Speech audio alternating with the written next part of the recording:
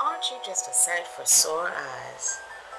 Of all the movie and TV joints in all the towns in all the world, you walked into mine. How lovely. Come, sit. Let me pour you a drink before we begin the showing. You know, I think that this is the beginning of a beautiful friendship. Cheers. Here's looking at you, film.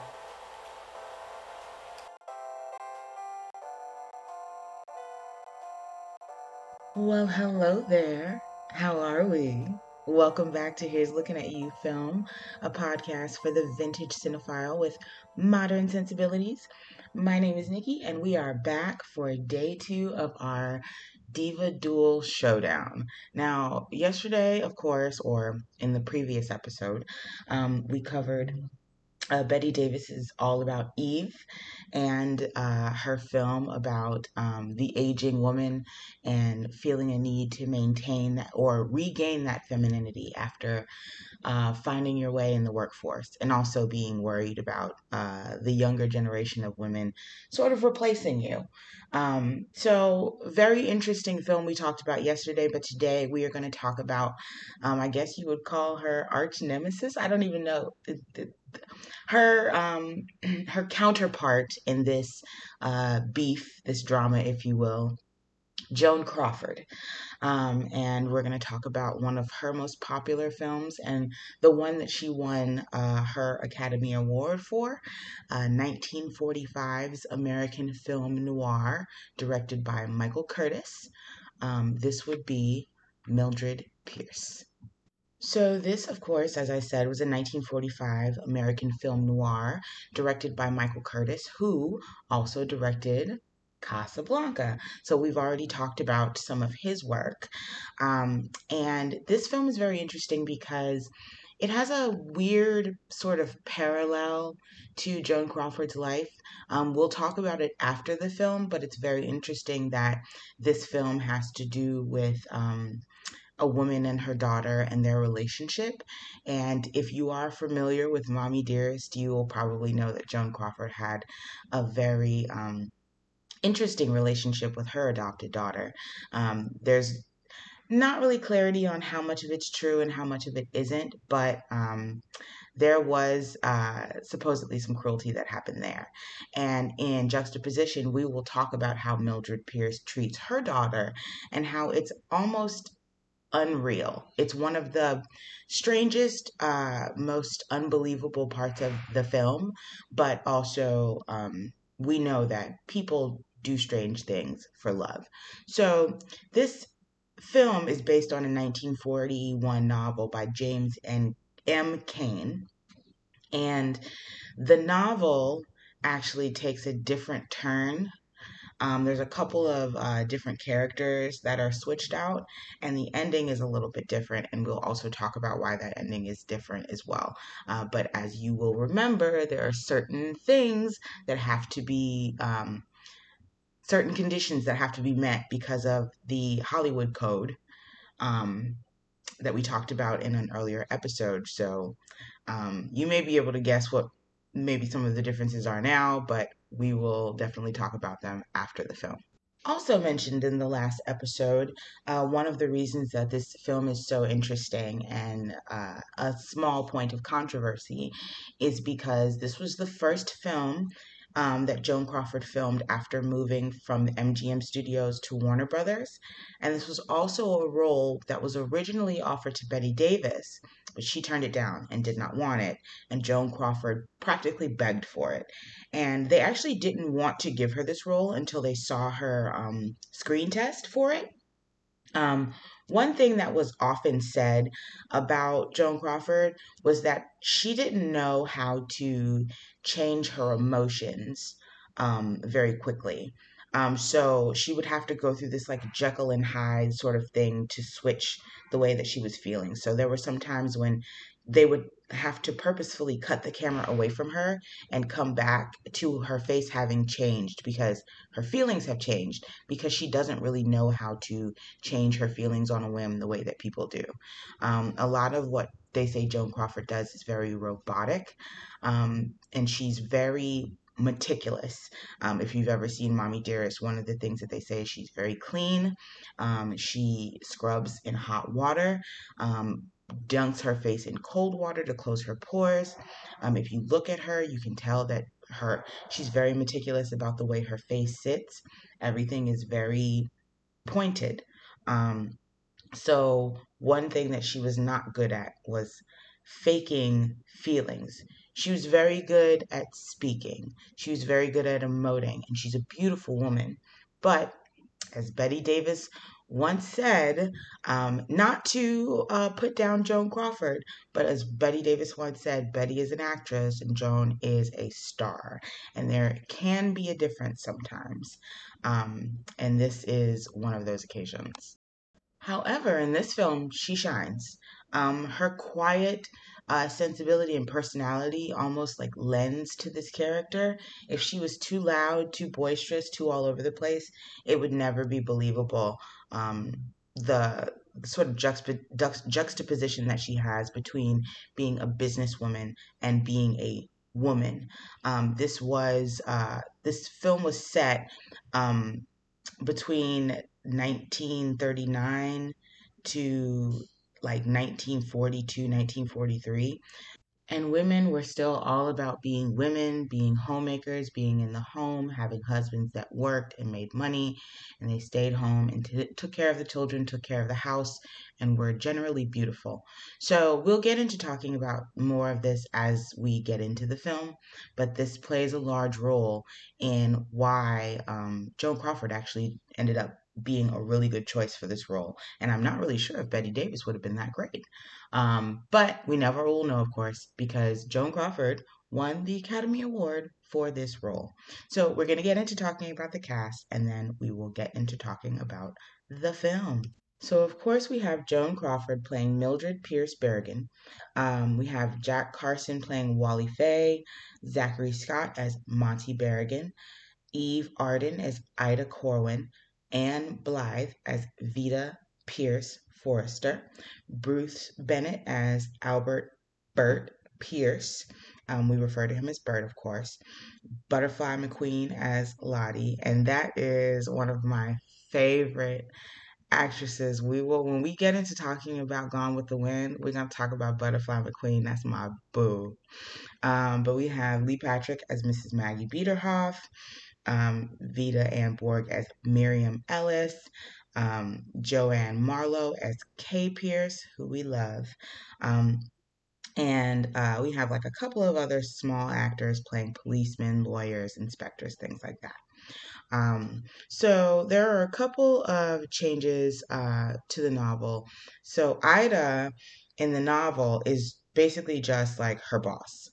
And she actually has another best friend in the novel that they kind of just took out and just made her boss end up being her best friend.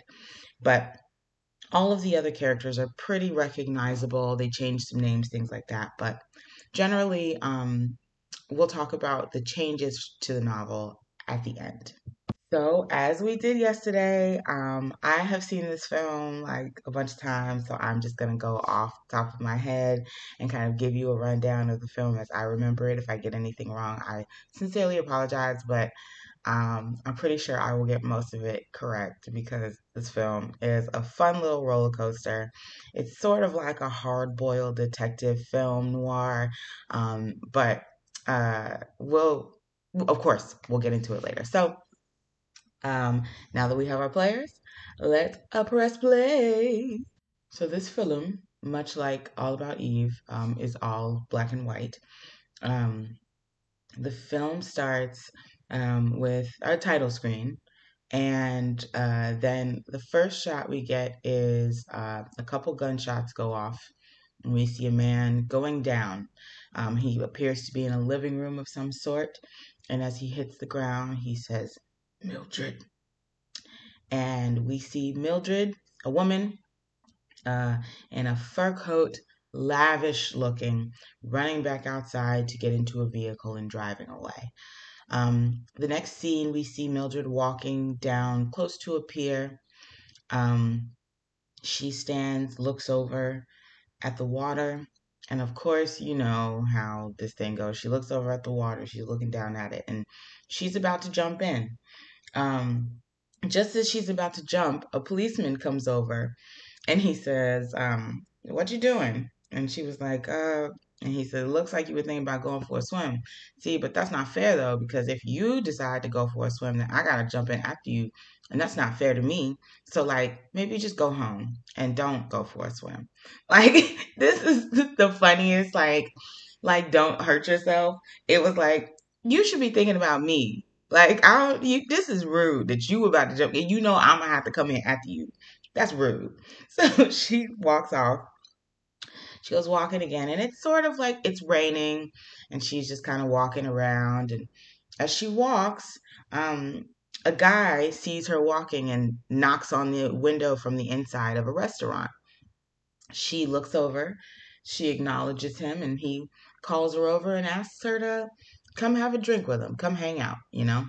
Now this is Wally Faye. Wally Faye been trying to get with her for years and years and years, and we're gonna talk about it. But he still steady trying to get with her. So he trying to get with her, and she like, hey, why don't you come back to the beach house with me? You know what I'm saying? Just chill. So he like, okay, okay. So they go back to the beach house. They start kicking it or whatever, and he trying to get all up in her face because he been trying to get in her face forever. And at one point, he get right up on her and he trying to give her a kiss, and she like knocked the drink out his hand. And he like, what was that? And she like, oh, I gotta go change clothes. My bad. So she goes to the bedroom to go change her dress, and he's trying to talk to her through the door. Eventually, she not talking back, so he goes and knocks on it, realizes she not answering. He trying to get in that bed, he can't get in. She done ran out the back and left. So now Wally trying to figure out how to get out this house. And by the way, the whole time they in this house, old boy who got shot at the beginning, he in the other room, just laying dead on the floor. So now she done left. Wally trying to get out. He ended up punching out a window to leave. The police end up seeing him, and he like, "Yo, I was just trying to get out this house, but it's a dead body in that bed." And they like, okay, okay. So first of all, you're gonna have to come to the police station because why is there a dead body in there? And why did we just see you coming up out of there? And he was like, "Look, I'm gonna just explain the whole story to you." Great. So then the next scene, right after they wrapping up his arm because he done punched out this window. They go to Mildred's house and they like, Mildred, your husband dead. So this was her husband, Monty Berrigan. So Vita, Mildred's daughter's like, oh my God, what's going on? And Mildred like, baby, just go to bed. We gonna go talk to these people and figure out what's going on. And Vita's like, oh my God, mom. It's crazy. So they go to the police station and they like, Mildred, you know who did this? And she like, no. So they done brought Wally in there or whatever. But now they also like, we brought somebody else in here. Her ex-husband, Bert. And she like, no, Bert did not do this. He is too nice to do this. Like, I'm telling you, he didn't do this. And they was like, oh, you know he ain't do it? Like, who did it? And she was like, I just know Bert didn't. Bert done confessed to the crime. And they like, well, he already confessed, so we know what's up. So now they like, well, you got to tell us what you know then. So now she goes back to the beginning and she starts explaining her whole life story, which is crazy for like you to be sitting in a police station and they trying to figure out this murder, and this girl goes back in time to literally her first marriage to explain everything. But I mean, I guess that's the movie. Like, you wouldn't have a movie if you didn't have this. But just the thought of this woman literally sitting in this police station and telling her whole life story so that we can get to, who committed this crime is like a really funny thought to me. But so we flash back and she's explaining her relationship with Bert. So Mildred married Bert when she was 17 and clearly didn't really know what love was. They was married for all these years. Now they got two daughters, a 16-year-old named Vita and a 10-year-old named Kay. Now Vita um, is kind of a jerk. Kay is like a tomboy, really sweet. Um, Mildred tries to give Vita everything that she wants. It's like swooning over this little girl. And also, Kay is like a tomboy, but she enrolls Kay in these dance classes and wants her to be like this like really feminine girl, and isn't even giving her a chance to like hit puberty and figure her life out. Like she's 10 years old, not letting her have like the hobbies she wants, but making her have these girly hobbies. Vita's already like super girly, but she's also super bratty and thinks that she should get everything that she wants. Bert isn't having that, but also Bert doesn't have a job. Mildred like makes pies for the neighbors and takes on like small jobs to keep their bills paid. Bert does not have a job, has supposedly been trying to find a job, but when he doesn't have a job, he has time to go hang with Mrs. Biederhoff, Maggie Biederhoff, down the street. He said he just playing bridge, but we all know what's up. And they're in the middle of arguing because um, Mildred got a new dress for Vita, and they arguing because she keeps doing all this stuff with Vita and Bert don't like it. And Mildred's basically like, our kids are always going to come before you or me. I just want you to know that. Like, I'm going to make sure that our kids have everything. Meanwhile, they arguing. Maggie Biederhoff calls the house. And he's like, I told you don't call here. I will talk to you later. And she was like, well, I just wanted, you weren't at work. You didn't answer the phone at work. And she was like, or you ain't answer the phone at the office. And he was like, well, I'm not. Bye. So he's looking for this other job. Mildred is arguing with him about not having a good job or not making enough money for them. So basically, between that, Mildred being obsessed with her kids, and Bert taking all this time with Mrs. Biederhoff, they decide to separate. It's real sad because you could tell they still kind of love each other, especially because they've been together for all that time and have 2 kids together. But Bert gotta go. So the kids on their way home and they see their dad leaving. He was like, don't tell him I said goodbye, because he's trying to put on his front like he's just leaving for a little bit and he's gonna come back.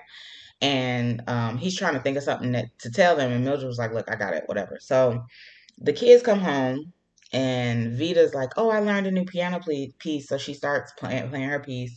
And she was like, well, I saw dad leaving with bags. And she was like, oh, well, yeah, he's leaving. He's not going to come back. And Vita straight up like, oh, is he coming back? Is he going to live with Mrs. Biederhoff? And Mildred was like, no, that's not the issue. And she was like, because listen, if that's the issue, I want you to know I completely side with you because that lady is trash. And Mildred like, no, we was arguing about something else.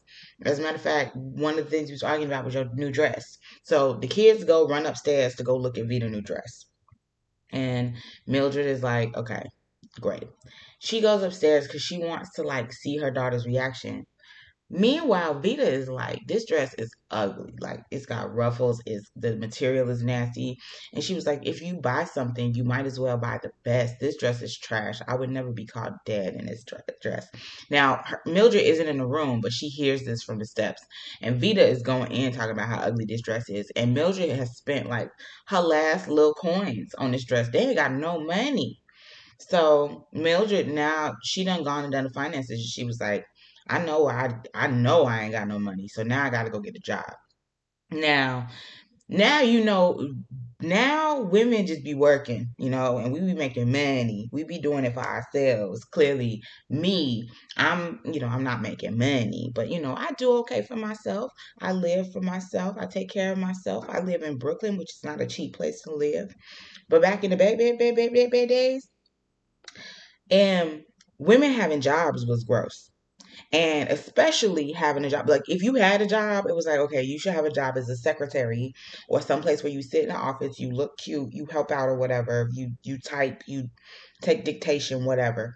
Working in a restaurant, being a waitress, not it. So Mildred is going out looking for jobs, can't find no job. She ends up at a restaurant and she sees that it's like short staffed. She's like, can I get a job? She ain't never worked as a waitress in her life, but they decide to give her a job.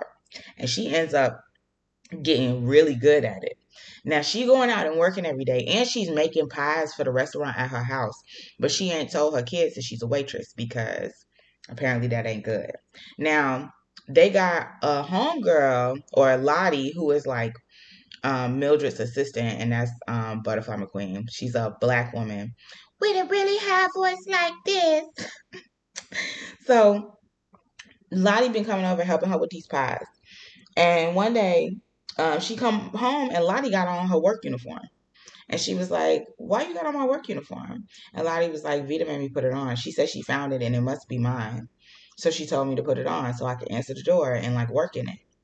So Mildred is like pissed. She goes in the living room. Kay was in there singing with some makeup smeared all over her face. So Lottie goes upstairs to help Kay wash this makeup off her little face. And she like, Vita, why does Lottie have that dress on? And Vita was like, because I was looking for a handkerchief in your closet. She was like, why were you looking for one of your handkerchiefs in my closet? Why were you digging around in my closet? She was like, look, Mom, if you bought the dress for Lottie, then I don't see why she shouldn't wear it, because I can't see any other reason that she would have the dress. Mildred's like, you know for a fact what I do. You've been snooping around trying to figure out where I've been working this whole time, and now you know. And she was like, I know what, Mom? I know what? And she was like, you know I'm a waitress. I need to make money for this house. And she was like, oh, see, I don't like that. You out here being a waitress, like, that's not becoming for my mom. Like, you actually out here working for the people, taking tips. That's nasty. And Mildred is like, I literally like work as hard as I can for you to make you some money. And she was like, look, and Vita was like, I'm never gonna be like you, Mom. I don't look, this is gross. I don't like this house. I don't like living in this house. This is nasty. You trash. Basically was like, yo, your mama's trash, your daddy's trash, and now you trash, and you want me to grow up and think I'm trash too, and I'm not. And so of course her mama slapped her in the face, but then she immediately apologized and she was like, look, I'm so sorry I did that. Like, I'm just frustrated. I'm trying to figure my life out right now. I'm finna open a business. And she was like, oh, so we finna have money? Vita was like, we finna have money? And she was like, some people with businesses do get money. But I'm gonna figure out how to do it. So now Mildred is like, I know now. She's a good waitress, and she was like, I know the only choice I do have is to open a restaurant and try to make this money for my kids because like, there's no other way. I can't just keep being a waitress and having my child like feel like she can't respect me and respect what I do. I forgot to mention earlier that after Bert left, Wally, the dude from the beginning of the movie who punched out, Wally came back looking for Bert. And she was like, oh, well, if you're looking for him long term, you're not going to find him because he not here. Soon as Wally heard that Bert was gone, he started immediately putting the moves on Mildred. And she like, look, you tripping. Like you doing too much right now. And he literally he like, look, you know I like you. You know I've been into you for a minute, Mildred. You know I always got a soft spot for you, girl. Like you need anything? You ain't got no man in this house. You got two kids in the house. You need somebody like me in the house. And she like, child, get out my face. And he like, look. She was like, look, I'm gonna keep trying. And she was like, once a week, probably. And he was like, yeah, probably twice a week though. And so after that, when she was putting the kids to bed, Vita was like, I heard when you was talking to Wally, why don't you marry Wally? And she was like, well, I don't love Wally. And she was like, so, like, he got money. And Mildred was like, you would sell your mom out for a nicer house? And she was like, no, that's not it. Like, I totally love you, mama, and I want you to be happy, but also it's just stuff that we need that we don't have. And I think like somebody else could help us get those things. So clearly Vita is obsessed with money. She's obsessed with status and she don't like being broke. And her mama is trying the best that she can. So now her mama's like, I gotta open this restaurant because I gotta make sure that my kids got the best. So here she goes to Wally and says, hey Wally, I need help figuring out how to open a restaurant. And he was like, all right, well, we just got to find a spot that somebody willing to sell for the cheapy cheap.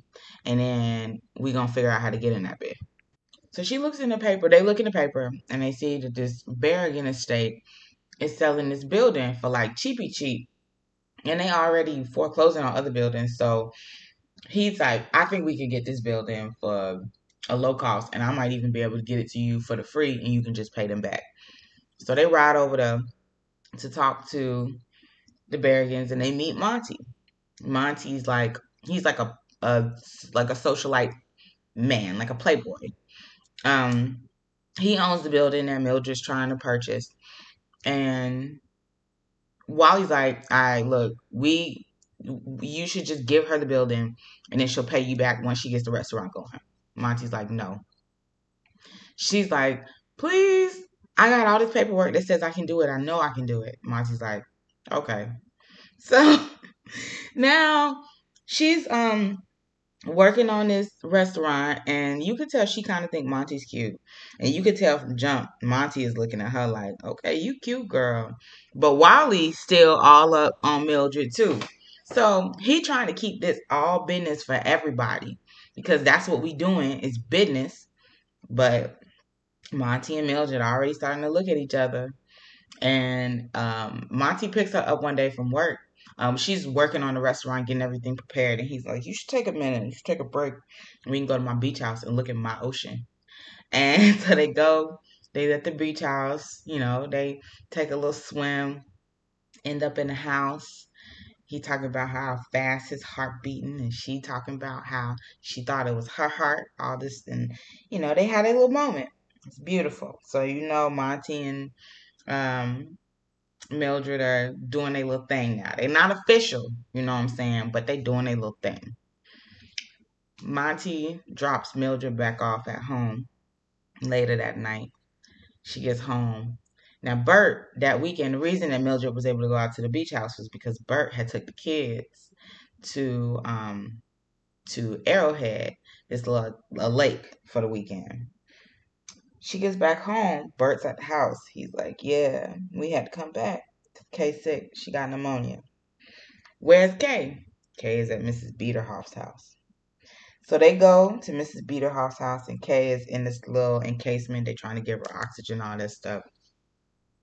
Baby girl Kay does not make it. So Mildred, her heart is broken. And she was already obsessed with her kids. And now she done lost one of her babies. So now she is like doubly like, I got to get this money. I got to take care of Vida. I got to make sure she stays straight. So um she ends up throwing herself into this restaurant now because like she's grieving, but she got to make this money so she can make sure that Vida stays by her side. Her former supervisor at the restaurant that helped her get hired now is working for her. And so the restaurant is taking off money, just money, money, money. So she starts making enough money that she's able to buy that property straight out. And she's able to buy a couple of other properties in SoCal. So now she has a chain of these Mildred restaurants. Now, on the opening day for her restaurant, Vida ends up meeting Monty Berrigan and has seen him in all of like the little the newspapers being a socialite. And, Vida has always dreamed of being a socialite. She just want to have money and go spend it. So Monty lives the life that she has literally been dreaming of. This is like, but she doesn't know that her mama is dealing with Monty. She just know that Monty like helped to fund this restaurant. So she knows that he's sort of related to the situation somehow, but she is enamored with this boy, and Monty is obviously very much in love with Mildred. So they are hanging out. They're supposedly quote unquote friends, but friends, basically friends with benefits. And he ends up asking Mildred for some money one time, or he says he needs some money. Mildred offers it to him, and she says, as long as we're friends, I'm happy to give you money. And he was ashamed to take it that first time. But after that first time, child, he was happy to take that money. So they've been hanging out. And Mildred, he is basically bleeding money from Mildred, buying all these nice things. And she is kind of getting sick of it, but Wally is in her face about it and is like, you bleed money out on this man. And she's like, well, what if I'm in love with him? So now Wally's like, oh, okay, so I see where we at. I'm good. All right, do whatever you want. So she leaves. He leaves. Ida ends up being like, are you really in love with him? And she was like, I thought I was, but I really don't think I am. Like, I just wanted to get Wally on my face. So Monty comes in. It's Vita's birthday. They've gotten a car for Vita. Now, Mildred funded the car, but Monty picked out the car. So when Vita comes in, first of all, she's smoking. Her mama asked her when she started smoking, and she said, well, Monty bought her a pipe and she needed to like use it. So she started smoking. Okay. Well, her mama done bought her a car for her birthday. So she's super excited. She thanks her mom. But Monty's like, well, I helped her pick it out. And Vita's like, oh my God, Monty, this is so sweet. This is so great. And he was like, well, let's go for a drive. Mildred's like, Monty, can I talk to you for a second? So Vita leaves in her brand new car. And Mildred's like, I need you to do me a favor. I need you to stay away from Vita because she's getting really comfortable in the lifestyle that you live, and we don't necessarily live that lifestyle. And Monty was like, baby, Vita is not gonna work in a restaurant. She's not gonna take tips. And Mildred was like, are you really sick? You've always had a problem with me working in restaurants. Well, that's how I make my money. And he was like, well, I mean, I don't get down with cooks. I don't get down with waitresses. And she was like, well, you ain't never had a problem getting down with my money. And he was like, I mean, yeah. And she was like, yeah. And she was like, well, I just don't like the smell of grease. And she was like, well, you ain't never had a problem taking a $50 bill that smell like grease. And he was like, cool it. She was like, you know what? Look, I'm good off this. We good off this. You can dip. Stay away from Vita. Stay away from our house. And you can go ahead. And by the way, let me just go ahead and pay you some money because I know you've been chilling and taking Vita out and doing all this nice shit. So let me give you some money back. And so she writes him a check. She was like, I hope that's enough. And he was like, I ain't never know how it felt to take a tip before. She was like, well, now you do. He dips. And they're good. Now, Vita goes ahead and marries this dude, Ted. This dude that they got money. They family got money. So she marries Ted. Her mama don't know. Mildred gets a visitor to the house. It's Ted's mom. And Ted's mom is like, hey, your daughter trying to marry my son, and that's not gonna happen. He don't like her like that. And Mildred was like, well, why would my daughter want to marry your son if he don't like her? And she was like, well, look, I'm just telling you they're not gonna get married. Well, they're already married. They got married on Vita's birthday. But now Vita's like, I'm not happy. I didn't want to marry him. I don't like him. You're right. I do not like him. And I think we should get a divorce. Well, Mildred is super excited because she don't like this lady that came to her house and basically told her daughter ain't good enough for her. So she happy that this is happening now. Well, Wally gets out there because he's like basically they businessman, they lawyer, that they're go between. And he's like, all right, well, we just want to dissolve this marriage. And also, we want $10,000. And they were like, $10,000? Like, they ain't even been married for a couple months. What are we going to give you $10,000 for? And Wally was like, oh, well, to take care of the baby. And she was like, they were like, excuse me? And she was like, yeah, I'm pregnant. Um, So the mama was like, I'm not giving them $10,000. And Wally said, yeah, yes, you are. Ain't they giving us $10,000? And their lawyer was like, yeah, we giving them $10,000. So they leave. Afterwards, Mildred was like, oh my God, I'm going to make sure you taken care of, Vita. Like, I'm going to make sure you okay. Like, whatever you want to do. And she was like, oh, I think we're going to be fine. Like, I just felt like I was pregnant. I think I'm okay now. And she was like, Vita, you not really pregnant? And she was like, I felt like I was, but I'm not. Thanks. She was like, Vita, you are really obsessed with money. Like, you really all out to get this money. She was like, as a matter of fact, yes, I am. And the reason that I wanted that $10,000 was so I could move out this house because this house is trash. You're trash. You don't know how to live. I require a lavish life that you are just not able to provide for me, mom. So I'm gonna go ahead and dip and get my own situation going on, and I'm gonna be good to go. So she get to arguing with Mildred. Mildred was like, give me that check. Takes the check, tears it up. Vita slaps her in the face. Mildred was like, get out of my house. So Vita left. Mildred dips, leaves town for a minute, comes back, and she's asking, first thing she asks Ida is, have you seen Vita? Have you talked to Vita? She like, nah, man, I don't know what's going on with that girl. You need to forget about it too, because she trash. So she ends up getting a call from Bert.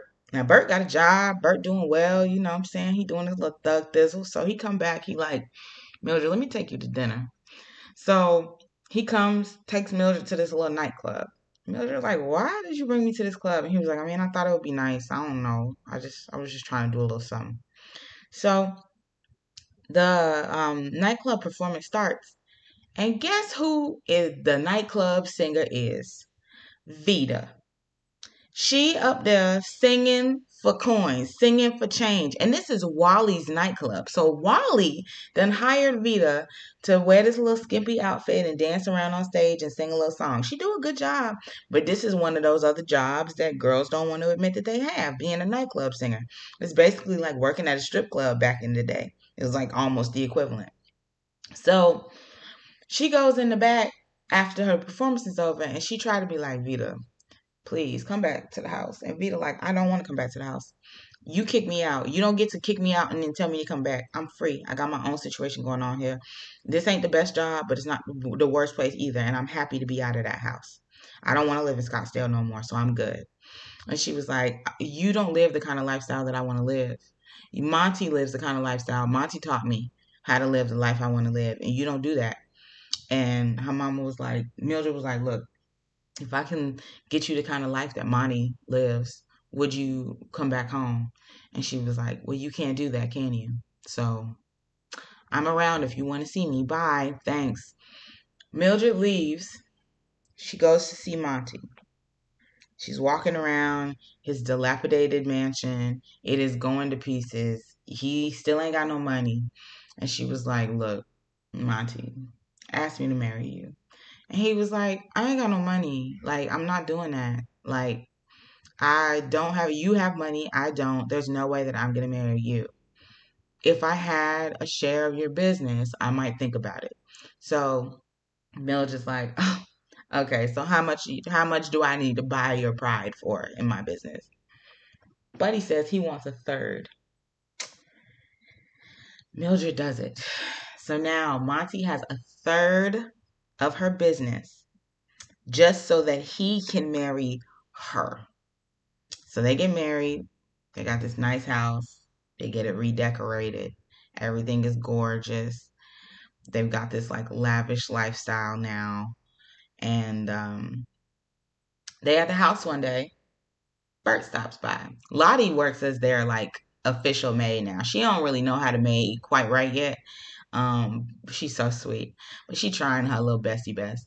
Um, Bert comes by. He's like, "Hey, are you really in love with Monty?" And Mildred, after fumbling around with an answer, she finally is like, "No." And he was like, "Well, why would you marry him?" And she was like, "Look, I got my reasons." And he was like, "Probably Vita." And she was like, "Well, like, what so?" And she was like, "It's always Vita. Like, I don't know why you did this." So he was like, "I brought you a Christmas present. Oh, I brought you a wedding present." She looks outside. Vita's outside. So now Vita comes back. She's like, "Oh, Mom, I love you so much. I'm so happy to be back home. And it was almost Christmas, so I knew I couldn't stay away. I'm so happy, Mother." Because now she got this nice ass fucking house. So now Vita's all excited to be back in the house. Monty is excited to have Vita back in the house. And Bert just kind of like dips. Um, I did forget to mention earlier in the movie when uh, Mildred first bought her business, she had to go ask Bert for a divorce. And at first, he didn't want to give her the divorce. But then he came back later and was basically like, I see, you doing really well. I didn't think you could do this by yourself. But now that I see you could do this by yourself, I'm going to go ahead and get you the divorce. So Bert has still has a soft spot in his heart for Mildred. And by now, Mrs. Biederhoff is married to somebody else. So he just out here living his life, just doing his bestie best. So he brings Vita to the house and just kind of like dips and leaves them to be their happy family self. But she's paying for all this nice stuff for Vita, of course, and she done gave a third of her business to Monty. Wally owns a third of the business, and she owns a third of the business, and her little third just ain't cutting it for all this money that she's spending now. So, she ends up being got by the creditors, and she has to sell her share of the business to the creditors. Well, while they're at a birthday party for Vita, while she's out here trying to deal with this, she ends up finding out from that that Monty set all of this up because now Mildred doesn't have a share in the business. Monty is going to sell his share of the business, and now he's basically blackmailing Wally to sell his share of the business so that they can have money, because as long as Mildred retains a share in the business, she continues to make money. And Monty was trying to get rid of that for her, because he wanted to get that money from her business. So anyway, she calls back to the house. Ida's like, Monty's not here at the house. He left like 20 minutes ago. Well, Mildred knows exactly where Monty went. She goes to the beach house, goes in to find Monty, and he is kissing all up on Vita, girl. So she's like horrified, of course. And Vita and Monty's like, well, of course, I mean, we didn't expect you to be here. Sorry, girl. Vita's like, well, now you know. Just FYI, me and Monty's gonna divorce you. He finna marry me, and we finna be together, and ain't nothing you could do about it. We done. And Mildred was like, well, how long you been messing with him? She was like, oh, since before I even came back to the house. Like when you came to see me at the club, I was already messing with Monty. I was messing with Monty before that. So it's been a minute. So Mildred, before she had left the office to come and see Monty, she had put Bert's gun in her pocket, which is how Bert's gun got there. And that's why they brought Bert in to be arrested for the crime. Well, she takes Bert's gun out, she points it. Monty comes over and he's like, it ain't worth it, girl. Like, this ain't the way you want to do this. She's like having a little moment. She ends up dropping the gun. She runs out crying. The minute she runs out crying, Monty looks at Vita and says, what makes you think I'm finna marry you, girl?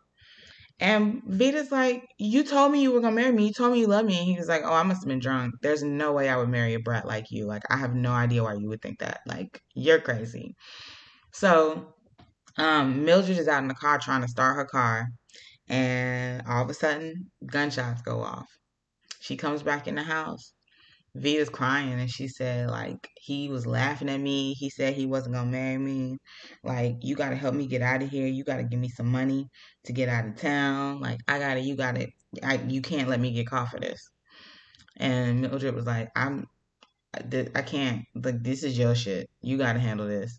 Mildred gets ready to go call the cops, and Vita keeps saying, this is your fault too. You made me like this. Like, please don't call the cops. And she's crying, and she keeps saying, like, this is partially your fault. I wouldn't be like this if it wasn't for you. You did this to me. So eventually, Mildred hangs up the phone, and here we are now at the police station. The police now have revealed that they know that Vita did it. Because at first, Mildred said she did it.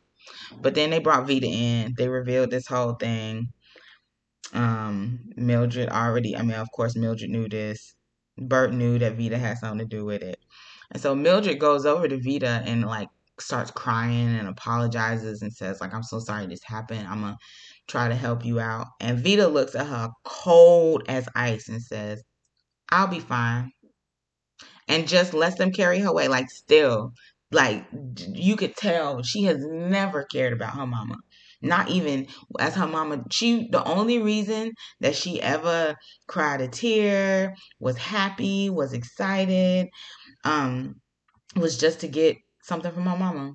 And now that her mom literally can't help her because she's being convicted of a crime. She's like, child, I'm not putting on no more. I'm good. So she ends up leaving, and of course Bert is out in the hallway, and they walk off together very sweetly. There is a moment that I wanted to bring up too that I forgot, and this is often what happens when I'm telling stories like this. But she earlier in the film, when she's having this conversation about like wanting her mom to marry somebody that she doesn't love, and her mom's like, you really sell me out, just for some money. And, she's like, no, I wouldn't do that, blah, blah, blah. She tries to hug her or whatever. And she's like, I love you, Mom. I really do. And Mildred goes to hug her and give her a kiss on the cheek. And she's like, okay, yeah, me too. But let's not get sticky about it. It's so funny. Like, her mom is just giving her like the affection that children, women, girls, little girls genuinely crave from their mom. And she's like, let's not get sticky about it. So she ain't never been here for her mom. But, at the end of the film, Mildred walks off with Bert, and the credits pop up, and that's it. So let's talk. Um, Now, I'm going to talk a little bit about the novel. I hope that this isn't a spoiler for a novel that came out in 1941. But um, we've talked about the Motion Picture Production Code and how it requires that any kinds of crime is punished at the end of the film. Like, it has to be punished. In the book, Vita, there's no murder. She doesn't kill Monty. None of that happens. Basically, what ends up happening is Vita gets caught in bed with Monty, and Mildred chokes her. Now, at the time, Vita is a singer, and she has like a pretty valid singing career. Um, and Mildred ends up choking her, messes up her vocal cords, and then she can't sing anymore. She ends up coming and moving back in with her mom.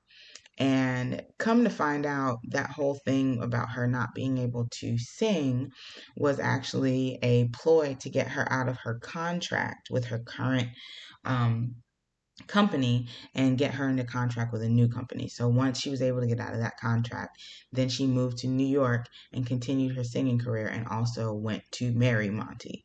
And at the end of that, Mildred actually does end up marrying Bert, and they just decide to get drunk together after Vita and Monty leave together.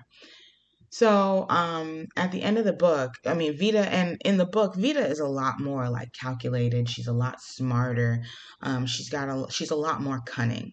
Whereas in this book, she's just sort of like, she gives off like Kardashian vibes. Like not, you got to get up and work.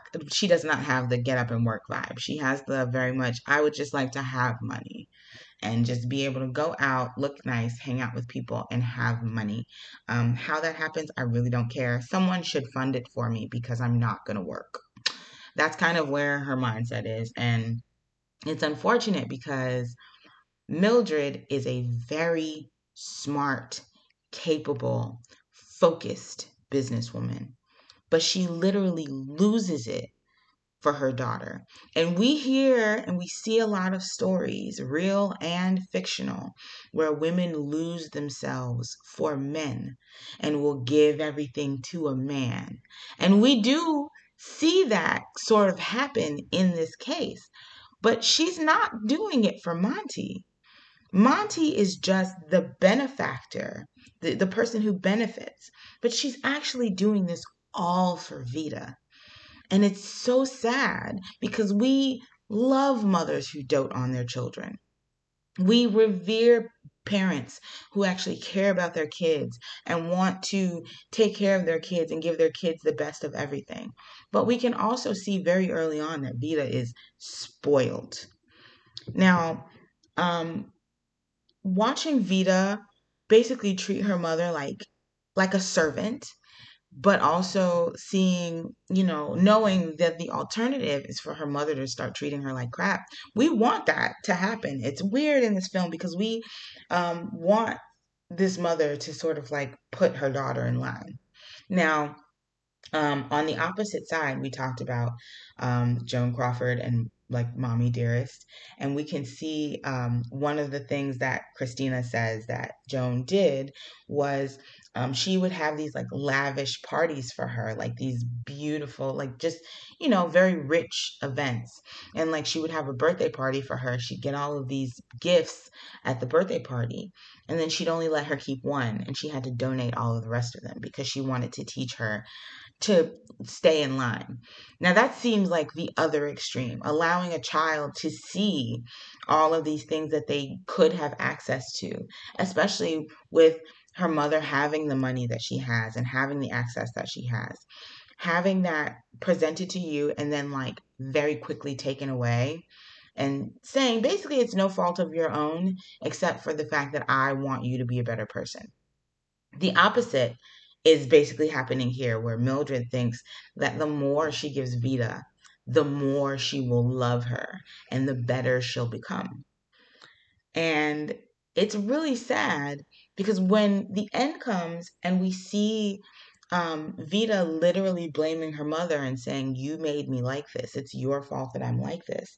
It's unfortunate because we agree with Vita.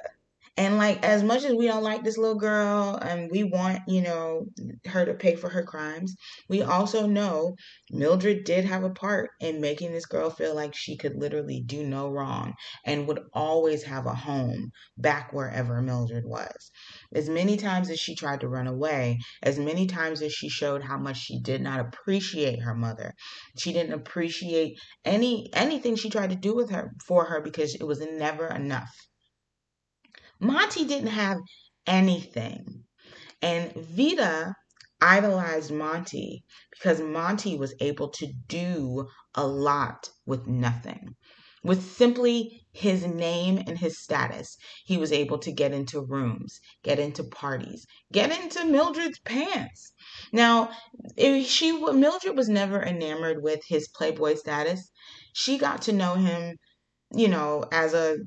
as a man who was falling in love with a girl. But to Vita, having this man who's around, he doesn't seem to work, he doesn't have a job, he's inherited money, has pretty much the same personality that Vita has, as he's inherited a bunch of money from his parents and then squandered it, which is why he's broke and living off of Mildred.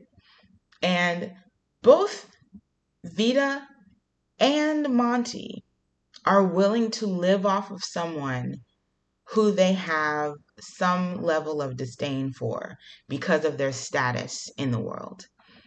Mildred, by all intents and purposes, if a woman like Mildred existed right now, a woman who owned a business, look at someone like Elizabeth Holmes from Theranos, um, before we found out that that was literally just a scheme, almost basically a scheme. She was one of the most revered women in business. We've talked about women leaning in. We talk about girl bosses. We have all manner of women who are CEOs, just C-suite in general, owning their own businesses. A millionaire women. I mean, you can look. Vita would have idolized Kim Kardashian. Just or Kylie Jenner, Kylie Jenner would have been her jam. To come up in a house where you don't have to get a job, but if you do get a job, it's glamorous jobs. You get to have makeup companies, you get to model, you get to go to parties and look nice, you get to have plastic surgery, and you get to, if you decide to marry a man, if you decide to have kids with him, you can, but you can also break up with him whenever you want. And then you can also get together with him whenever you want. Vita would have been the prototypical Kardashian. Monty as well. But Mildred, being this mother who, knowing that she didn't have anything, she grew up without, was so willing to give to her daughter that she didn't even realize the ramifications of what she was doing to her daughter by giving her that much. Now, it's interesting that we have Mildred Pierce, which is this film about this soft woman who over mothers her child. Whereas we have the juxtaposition of All About Eve, which is a woman who basically takes a girl in and mothers her to a point until she realizes that this woman is getting way too close for comfort. Mildred would have loved the personality of Eve on her daughter. But both of these girls were manipulating these women to get what they wanted, using their age and their quote inexperience, but also psychologically knowing that that inexperience is what makes people want to take care of you and makes people want to mother you. Mildred was literally Vita's mother, and Eve sort of took on Margot as a mother figure until it became apparent that what Eve wanted was not actually a mother figure, but wanted a husband. Vita and Eve are both looking for men to fund their dreams. Eve wants a man who will basically fund her dream to continue to be an actress and grow her career on Broadway and possibly in Hollywood. Whereas Vita is looking for a man to literally just fund her life of doing nothing, which back in those days was not abnormal for women to not work and for men to work. But the idea was you settled into a comfortable lifestyle, a house with a couple of rooms, you have a couple of children, you got weird wallpaper, some nice, homemaker dresses, you learn how to make a casserole, and you learn how to bake a pie, and you live your life and take care of your kids and love your husband until you die. Vita was not interested in that. She was interested in figuring out how to find a man who could fund her life. When she married Ted, she knew she didn't love Ted. She loved Ted's money. And there's this belief from Eve and both Vita that it's okay for you to marry someone that you don't love or to be with someone that you don't love in order to get what you want. And we can see this in the boomer generation and even transferring into like Gen X, where these people were willing to stay married to people for years and years and say that it was for the kids, say that it was for, appearances, say it was because money was weird, say splitting up the household would have been weird, or they just didn't want to be alone. Our generation of millennials, Gen Z, they will divorce in 3 weeks, 6 months. They don't care if it's not working. We're going to try therapy, and if therapy doesn't work, well, then it's done. I would rather be alone and trying to figure myself out than be in a situation with somebody and be unhappy. And we can see this sort of like transition between generations of be with someone you love because you meet them and you love them, and be with someone who can take care of you because it's fiscally sound. And now it's be with someone who can take care of you and who is emotionally sound, but also fiscally sound too, because that is important right now as well too. But also the world is burning, so it's all complicated. But I just think the most interesting thing about these stories is you have these younger people from a younger generation, um, who essentially are the boomers, because what we're looking at from someone Mildred's age or someone Margot's age is we're looking at people from the silent generation, the generation before the boomers. And that generation was a generation that believed in falling in love and getting married at 15 or 16 because you meet the love of your life. Boomers believed in stability, economic longevity, building generational wealth. And that was their focus, even beyond love, even beyond building a healthy household, building healthy relationships with their kids. And I think this, both of these films kind of speak to those sensibilities and how that has affected us as newer generations. More than anything, though, this was really a phenomenal job done by Joan Crawford.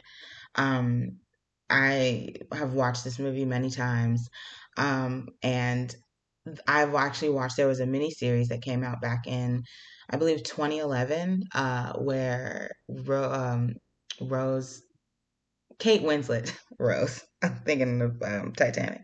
Kate Winslet played Mildred Pierce, and her daughter was actually played by Evan Rachel Wood, which is like amazing casting because they look like they could be mother and daughter. And when I originally thought about the 2011 Mildred Pierce, I thought like, oh, Evan Rachel Wood was in it and played Mildred Pierce, but I had to look it up and realized it was Kate Winslet and Evan Rachel Wood played Vita, which is really great. Really good miniseries. Both Mildred Pierce, the film, and the miniseries are both on HBO Max right now. So if you have those, I would definitely watch them. The miniseries is a lot closer to the book. Actually, it goes back to the plot of the book, so you would be able to see what happens from the book's perspective, as opposed to the this 1940s version of Mildred Pierce that kind of follows the motion picture production code a little bit more. I cannot say enough. Anne Blythe is amazing as Vita. She's so beautiful. She's gorgeous.